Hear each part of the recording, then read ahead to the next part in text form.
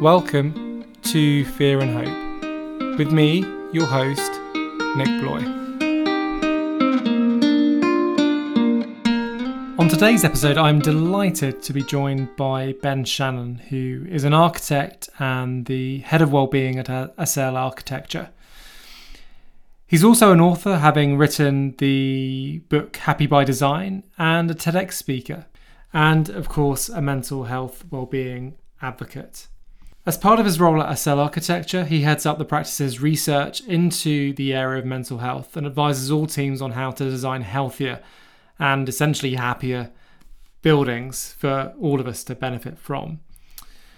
More recently, he's qualified as a well-accredited professional, broadening his knowledge to encompass design for physical well-being in addition to mental well-being. And he now sits on the Well-Mind Advisory Panel, using his expertise to raise the bar for healthy buildings worldwide. And just a few years ago, back in 2017, Ben co-founded the Architects Mental Wellbeing Forum, which is focused on improving mental health within the architecture industry. So welcome, Ben, to this latest podcast of Fear and Hope. Really pleased you could join me. Hi, Nick. Yeah, thanks very much for having me. And I've been really wanting to put this together, actually, for the main reason being, I think, given we're in lockdown, we are spending a lot more time in our home. And I thought, who better to ask than someone who is intimately related with buildings and the impact that it has on our mental health than you, the head of wellbeing at Accel Architecture. So, look, I think this could be a really interesting conversation for people. I think they'll be in for hopefully some lessons learned and things that they can proactively do themselves to hopefully make a positive impact to their mental health while they're in lockdown, especially as they're spending more time at home. But look, I'm just thinking back to how we met, and I can't remember how many years ago now. It was probably 3-4 years ago now. Yeah, I think about that. Yeah. And I was randomly running a bit of a panel session. You're in the audience, and I think you're now much more attuned to being on the panel sessions yourself, having done your TED talk. And generally speaking about this stuff, obviously a lot of passion as well. And I remember that was one thing that really caught my attention when we first met, was really your passion for the topic of well-being. So do you want to tell me a little bit more about how you got into being where you are today? Yeah, sure, absolutely. So I'm an architect by trade, and I never really had any background in this subject. Was never sort of particularly really even that aware of the subject of mental health. It was not something that had kind of personally touched my life until probably like my mid to late 20s. So I was probably about 26, 27, I'd say. And I basically just completely burned myself out, massively overdid it. Ended up going to see my GP, not really thinking I had a problem with my mental health. Actually, it was more like recurring physical health problems. And luckily she kind of spotted the signs and symptoms and realized there was something, a bit deeper going on there. And basically started asking me questions about my mental health, and kind of came to the conclusion that I was suffering quite badly with some anxiety issues. And so was quite stunned by that diagnosis, quite surprised, but went for some counselling, some therapy, and kind of off the back of that really had a relatively, well, I don't know whether it's a quick or slow journey, but certainly a couple of years of kind of trying to get over those problems, deal with those problems, and really learn how to change the way I was living my life, I suppose. Really step back and assess the way I was living my life. And I realized that I was, a massive perfectionist. I was kind of obsessed with getting everything right, doing the best possible job I could always do. And, even at the expense of my physical and mental health. And I was working really stupid hours to hit those kind of almost, I suppose, when you're aiming for perfection, they become unachievable goals. And so, that really made me step back and reassess. And then off the back of that, I became very interested in the area of mental health. So began reading about it a lot. And that's where that passion you spoke about really kind of came from, my own personal journey, as well as someone else in my family kind of went through some problems with their mental health as well. So became very personal for me, and I started trying to feed it into my architecture really. And I was designing homes for people every single day and wanted to understand the actual psychological impact that those homes were having on people. And my design decisions I started to realize, we're having a big impact on the way that people felt within spaces. And so that led me to do more and more research in that area, which led to my book, Happy by Design. And that really was just me, I think, trying to understand all of the different ways in which buildings affect our mental health. And we know now that they really do in a huge way. Yeah, I was just listening to your story actually and just going, there's some similarity with my own experience there. I suspect probably many other people will relate with that. Maybe some who are still in the midst of it as well. And I'm glad you had a better doctor than I did at the time, because I remember, it took me about 18 months to get a diagnosis of kind of anxiety. Having suffered for probably most of my life actually. And it's just interesting to see the very different approach that they took. Mine literally said, this is what's happening, you just need to get over it. Wow. Yeah.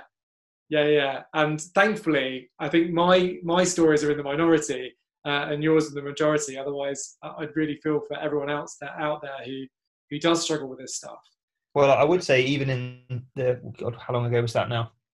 Maybe 6 or 7 years ago.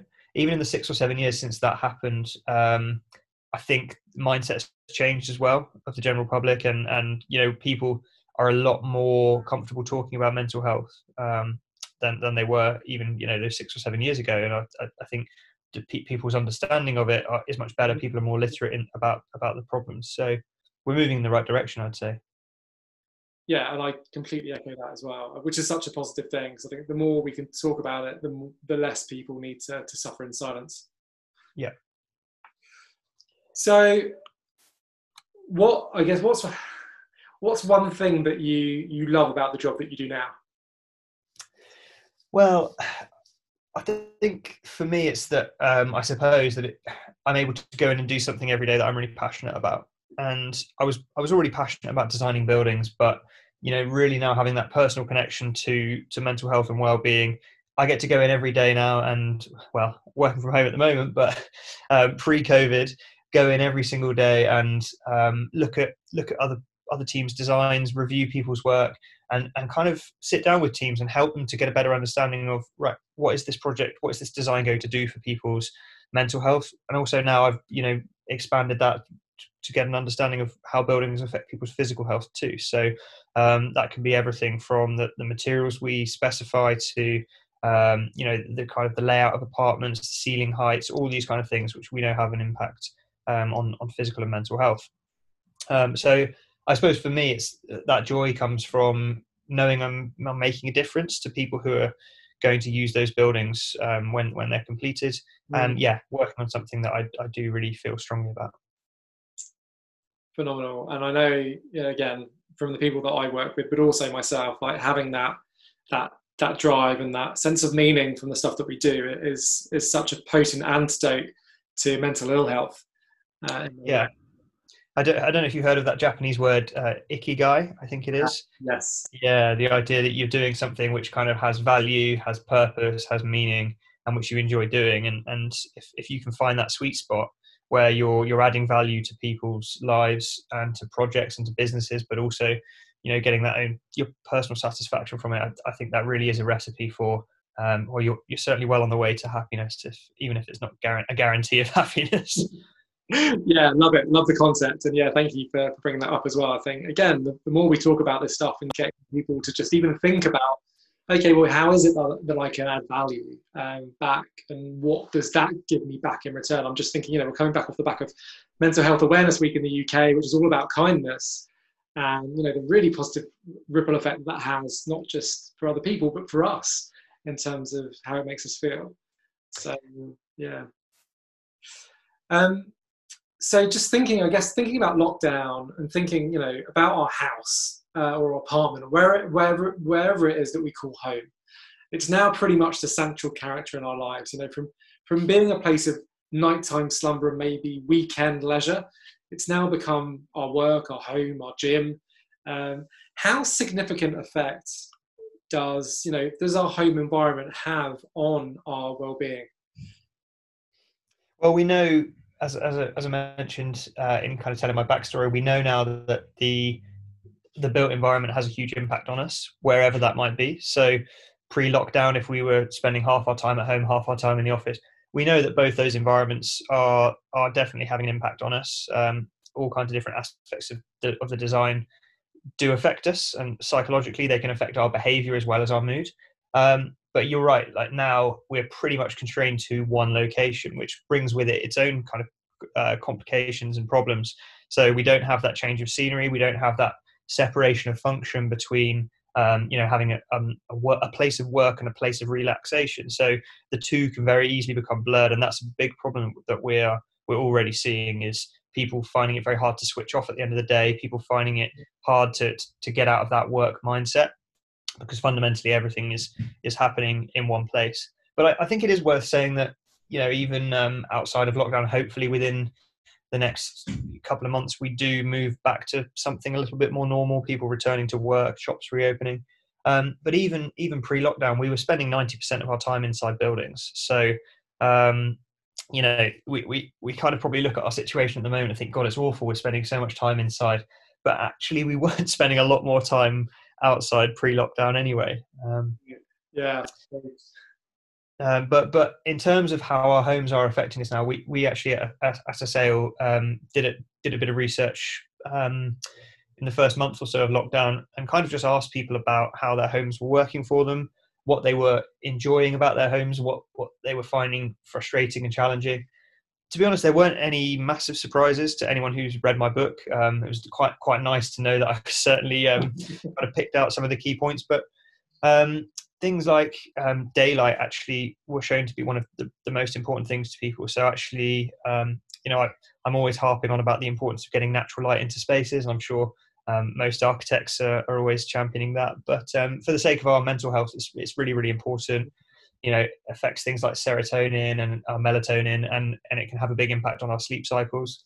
But it was really interesting to see that people, even non-architects, non-designers, valued light as being very, very important in their homes. They saw it as something that really created like joy, was uplifting in their homes. So that was great to see. But then there's the kind of perhaps more obvious ones, like outdoor space was something that we found was really important to people. And if people don't have outdoor space, then we tended to see a kind of correlation there with people finding things more difficult.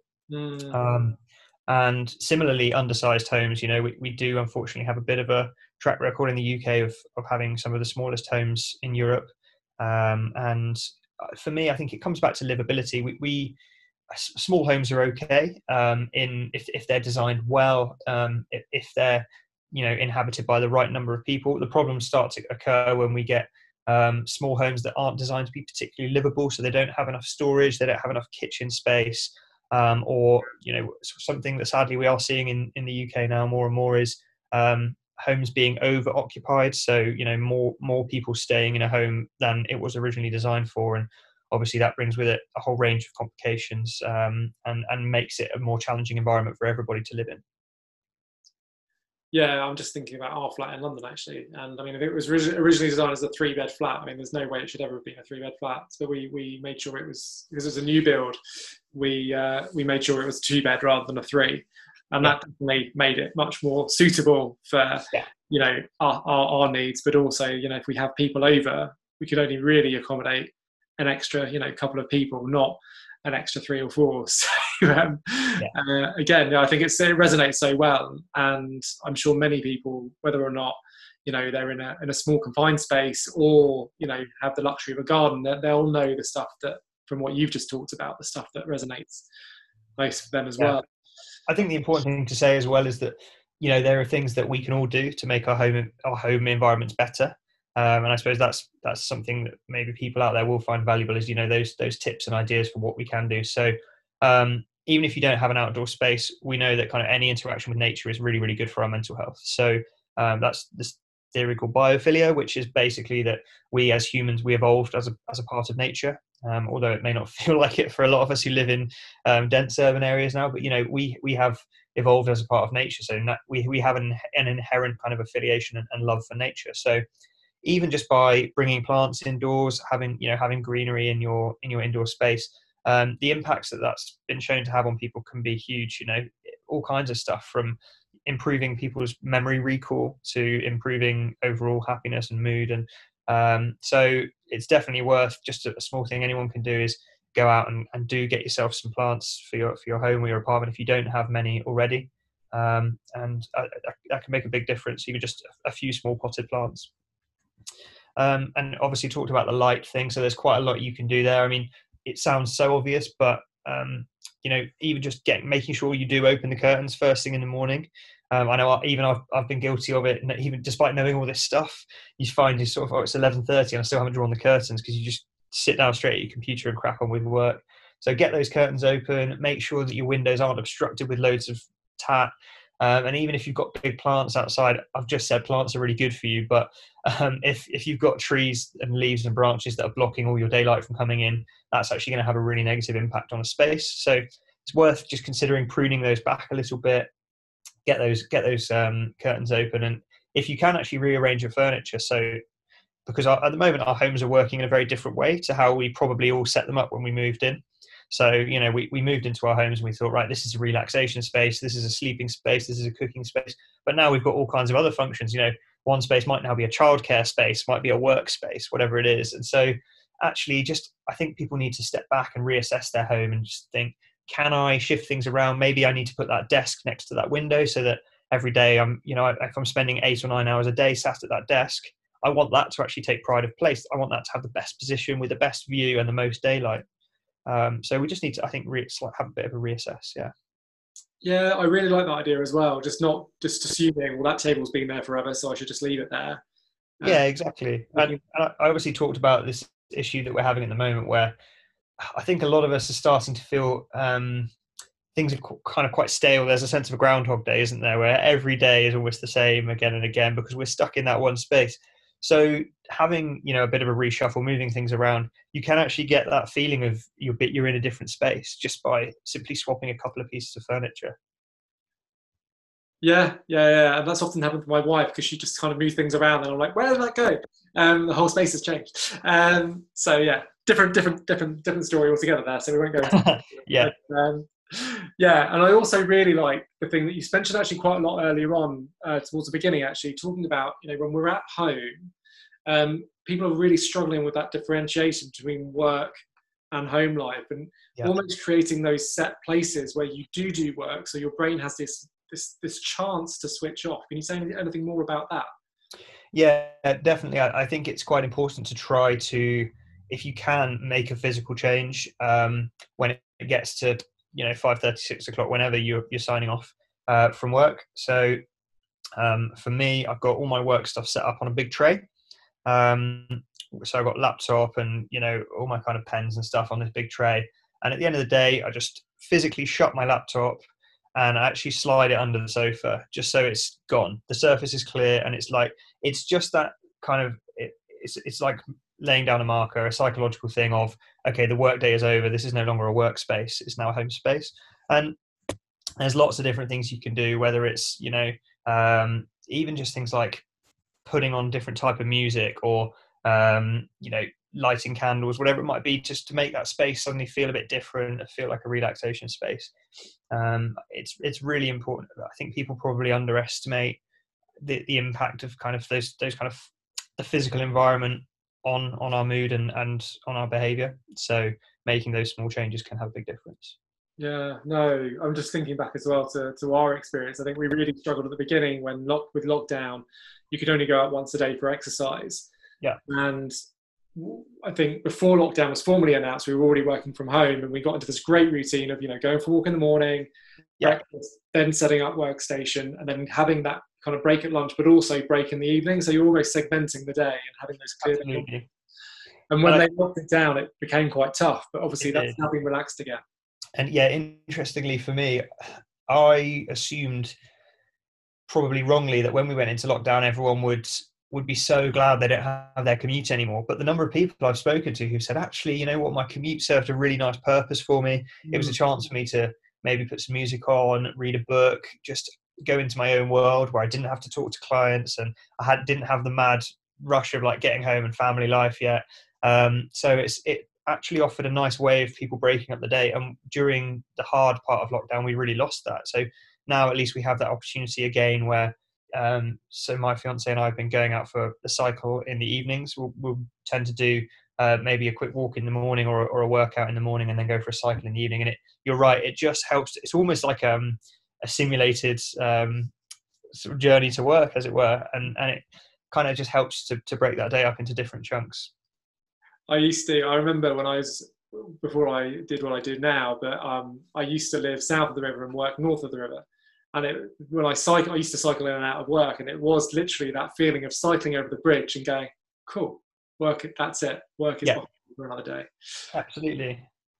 So yeah, I love those ideas. So that's thank you so much for sharing. I'm sure people will find that really, really helpful as well. Just circling back as well, because I think I just want to touch on something that you talked about at the beginning when you're talking about your passion for this stuff, and the fact that it's not just about the physical things. It's also about, well, let's talk about the physical thing, like the actual structures. It's also about the materials that we use. Anything there that you can comment on that might be helpful for us while we're at home thinking about shifting some of that stuff up to help us. Yeah, well, I think one of the things, we're talking more about physical health here, but something that people really aren't that aware of is actually indoor air quality. And we've obviously read a lot in the press since lockdown about outdoor air quality is getting better, less cars on the road, which is all fantastic. And long may that continue, because I think actually air pollution globally causes nearly 5 million deaths a year. So it makes COVID look pretty insignificant when you start looking at those sort of figures. But I think we need to switch on to the idea that our indoor air quality is really important as well, particularly as, I said, we spend about 90% of our time indoors, even during normal life. So things we can do for that. I mean, I know at the moment, obviously all the big stores are reopening, like B&Q and Homebase, all of those kind of stores. But actually, if people are going to go and get new things for their home, whether it's, new curtains or new furniture or new flooring, tiling, whatever it might be, I would really encourage people to take a bit of a deeper look at what they're buying and actually if they can find out what's in those products, because most of us aren't really aware, and I wasn't aware till a few years ago, but every piece of furniture we buy, it will do something called off-gassing, where it releases a lot of harmful chemicals, things like formaldehyde, into the air, which is really, really bad for our health. And, so it's worth having a look at those and just making sure that that you are buying things that are actually not going to make the indoor air quality worse in your home.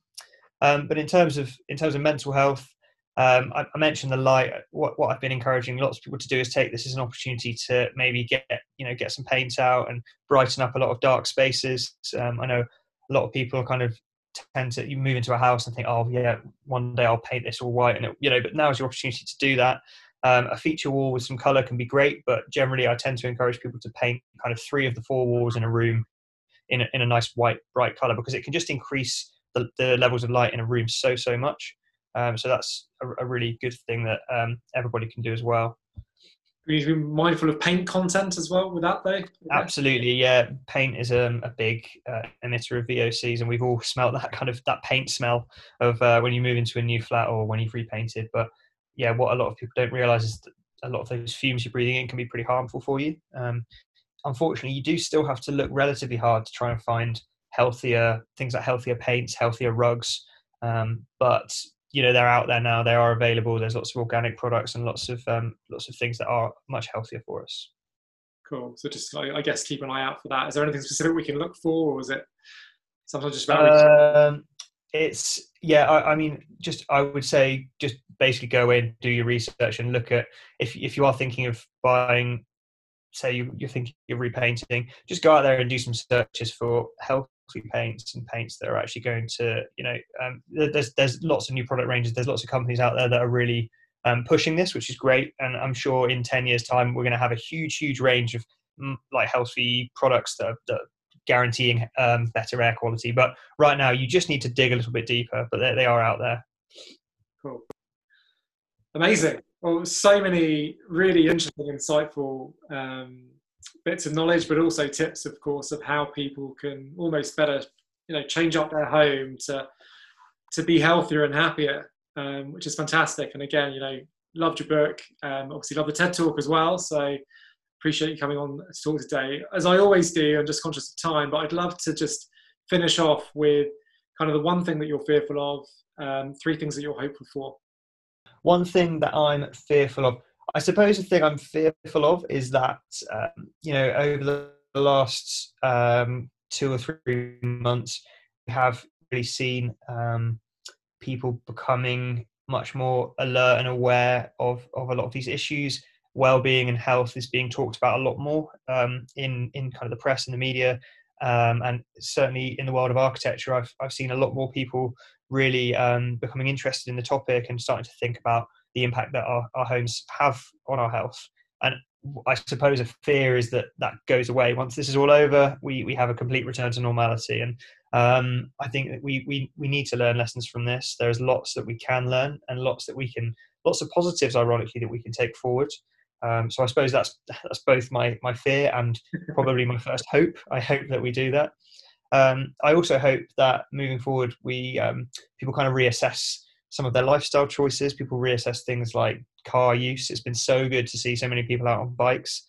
I'm a huge champion of cycling because obviously you've got the sustainability environment side of things, but you've also the huge benefits to both mental health and physical health we know are enormous. So I hope that we can see that cycling revolution continue. And one more hope, I guess, as you touched upon Mental Health Awareness Week, it was great that theme was kindness this year, and I thought that was so fitting. It's something I say in a lot of talks that I give, but people often ask about mental health, and as an employer, or as a family member, what can you do to look after the mental health of those people working for you, or people you live with, people who might be struggling. And I always say to people, you don't need to be an expert. You don't need to know everything there is to know about mental health. But if you just live your life in a kinder way, try to show empathy and compassion to those people you work with, you live with, then the knock-on result is that everyone is going to benefit from that. And you'll see an uplift in people's mental health around you, as well as your own mental health. So my hope is that people can carry that forward and carry on that message of kindness as we go into the rest of this year and hopefully out of lockdown.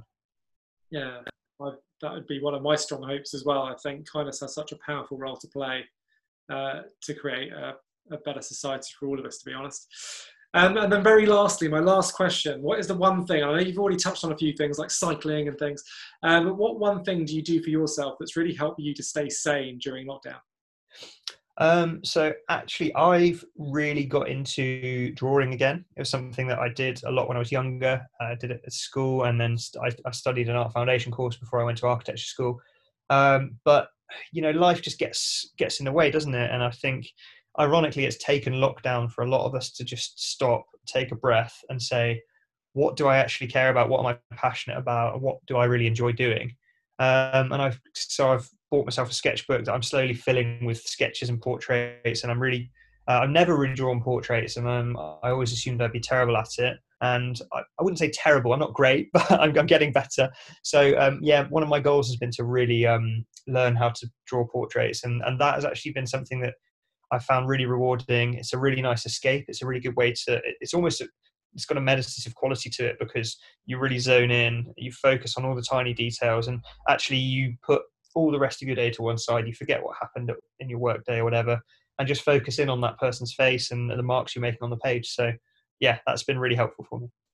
Nice, amazing. I love that as an idea, actually. If you haven't read Carol Dweck's book Mindset, I'm sure you probably have, but in there she talks about people who went into an art retreat being absolutely terrible at drawing portraits, and then come out a week later drawing some pretty phenomenal things. So I've got high hopes for you to seeing some of yours in art shops soon.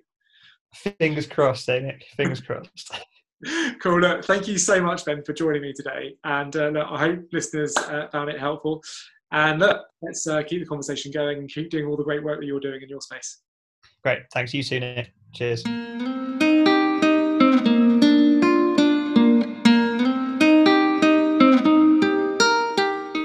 Thank you for joining me on this latest episode of Fear and Hope. I look forward to seeing you next time.